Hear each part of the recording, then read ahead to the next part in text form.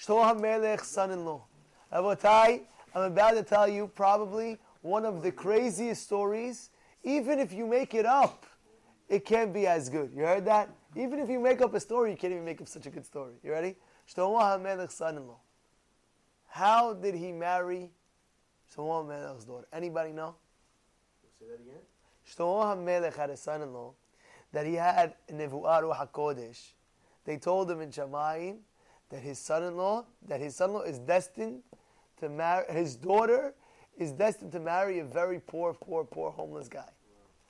And Shlomo Hamelech didn't like that. He liked that, don't get me wrong. He wasn't questioning Shamayim.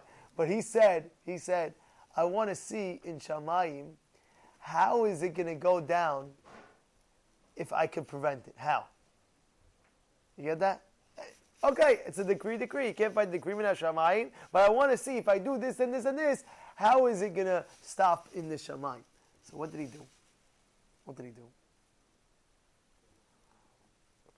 He built an island. He built his own personal island. No, don't you wish Albert to have his own island one day and this, that? Don't worry, after 120 Gan Eden, you get your own island. How is that Hashem with the palm trees and the coconut and the pina colada and the strawberry daiquiri? Which bit that come out? Oh my God! Coca-Cola, it's called. I've never heard this one before, Coca-Cola. Anyway, in any case, right? He built an island. He built a palace. He put his daughter in the palace. He took 70 guards and he wrapped it around the palace doors. He said nobody is going ahead and coming into this palace. And he told them, you guys are in charge. Nobody's allowed to come in. Okay, puts it all in the palace. Okay, everything is good. Everybody's happy. Everybody's this. Everybody's that. One day, there's a homeless guy. He's walking by. Very, very poor. Now, of course, he's walking by the streets. He can't even go. He doesn't even know where anything is. He's walking the streets. He's freezing cold.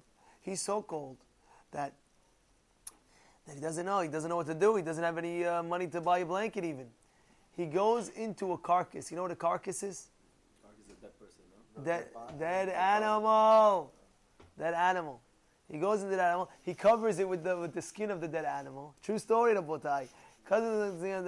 He's wrapped around there. He's getting warm. All of a sudden, Hashem sends a huge bird from Shamayim, and this bird lifts up this carcass. This guy's in the bones of the carcass. Lifts up this bird. He flies him all the way to the rooftop of Shlomo Hamelech's palace where his daughter is. The daughter of the daughter where he guarded it with 70 guards. The bird flies on top of the palace, drops the carcass, eats the skin, flies away, and voila, who comes out of the carcass? The homeless guy. He's walking around the room. He doesn't know what he's going to do, this, that. He's like, what's going on over here? What am I, at the beach? What is the island? What is this? He doesn't know. Guess what happens? So Hamelech's daughter hears footsteps. What is this? She never heard anybody walking on top of the roof ever. She hears footsteps. She's lying down. What's going on? She opens up the roof. Who is there? One guy. She never saw a guy in who knows how long. Oh, it's fun. Come inside, take a shower. This, that. Hesed, this, that. I don't know what.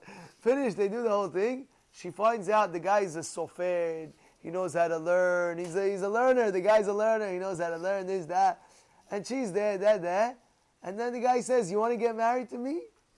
You know, who wouldn't? You know, you have a whole palace, you have an island, you have Shlomo Hamelech's daughter. You want to get married to me? Yeah, it's fun. No, why not? I'll get married to you. And they make a contract. They says he wrote a contract with blood. He brought Michael and Gabriel as witnesses. It's a whole crazy thing. And they end up getting married. They end up having a child. In the middle of the palace, all of a sudden, the guards hear a baby crying. They open up the door, they see a baby's crying. Up until then, they didn't know. Wow. They went flipping out. Oh my goodness! They called Shlomo. They put up their hands up. We're innocent. We blocked the guard door. We this, we that. He says to them, "You don't have to worry. I already knew it was Min HaShamayim was going to be, but I just wanted to see how crazy if I do all this, if it's going to still happen." And it happened. Rabotai, you cannot beat Hashem's system, Rabotai. Don't think, oh yeah, me, I'm going to beat Hashem's system. Hashem can't stop me. Rabotai, I have news for you. Hashem can stop you, and if it will be. If it's Hashem's will, it will happen. Now I'm going to tell you something, a personal story that happened to me when I was a little bit single. Listen, Smao. I was like they engaged, a little bit single engaged. They put me as the gabbai giving out the aliyot in a certain yeshiva. Okay. I'm giving out the aliyah, and I didn't get aliyah in 6 months. So I said, tomorrow, I'm telling you only L'Shem Shamayim, Rabotai. Don't, I'm telling you L'Shem Shamayim to show you. I said, tomorrow, I'm going to get aliyah Shelishi. That's it. Whatever parasha it was, this now I'm going to take it. He knows the aliyah, the good aliyah, I'm going to take the good aliyah. So I said, tomorrow I'm going to get Shelishi. And I said to myself, and who's going to stop me? I'm the gabbai, for heaven's sake. I'm the guy giving out the aliyot. I'm for sure getting Shelishi. So I think in my mind, Hashem, how are you going to stop me anyway? I'm saying like, I'm the gabbai, I'm the aliyah, and this, that. The next morning, happens to be I wake up a little bit late. And I usually never wake up late. Like, oh my goodness, I got up late.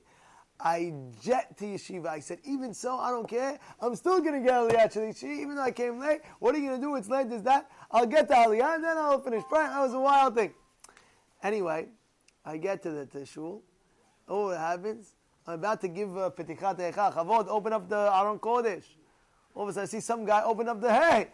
I go to somebody in the crowd. I understand, how's he opening the Petichat? He says, no, you came late, so therefore somebody else gave out the aliyot. So I was like, who's that somebody? He said, I don't know who gave out the aliyot. So, one second. I said, I'm still getting aliyah shelishi. I'm thinking in my mind, I'm still getting aliyah shelishi. So I'm looking, who's giving out the aliyot? See, nobody's giving out Kohen, Levi, I don't know. So he must have given everything out already. I said, what's going to be? I say, you know what? I'm going to stand, by the aliyah. I'm going to stand there. You know how sometimes there's somebody standing there to correct the guy. To Somech, standing there to correct the guy, see if he makes mistakes. I said, I'm going to stand there. And as soon as aliyah shlishi comes, I'm going to go. And nobody's going to tell me anything. I'm going to go buy this, that. I'm going to go.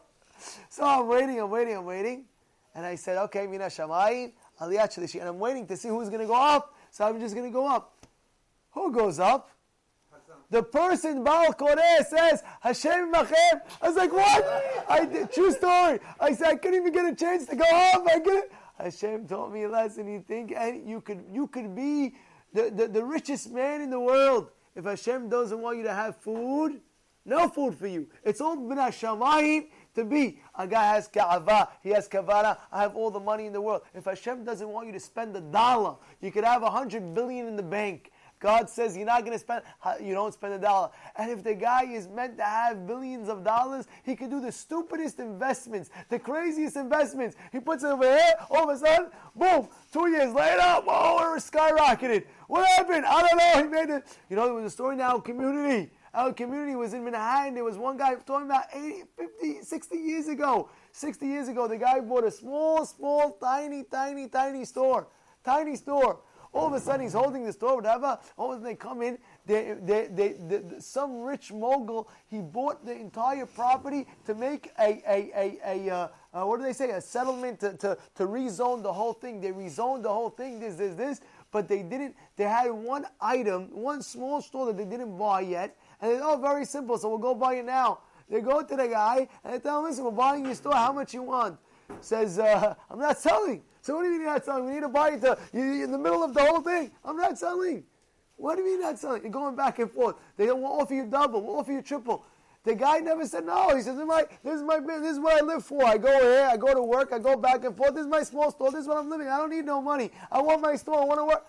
They offered him such an exorbitant amount, maybe 20 times the price, because they needed it so badly. They figured if we pay 21, we can build 60 flights up. This is only one store. We'll make money on the guy. And they offered him such an exorbitant amount. He didn't say no to it.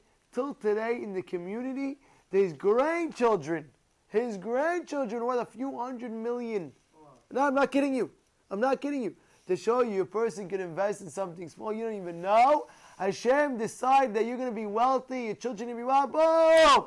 2 seconds later, guy's a multi-trillionaire. What happened? HaKadosh Baruch Hu wants. Done. Get on the good side.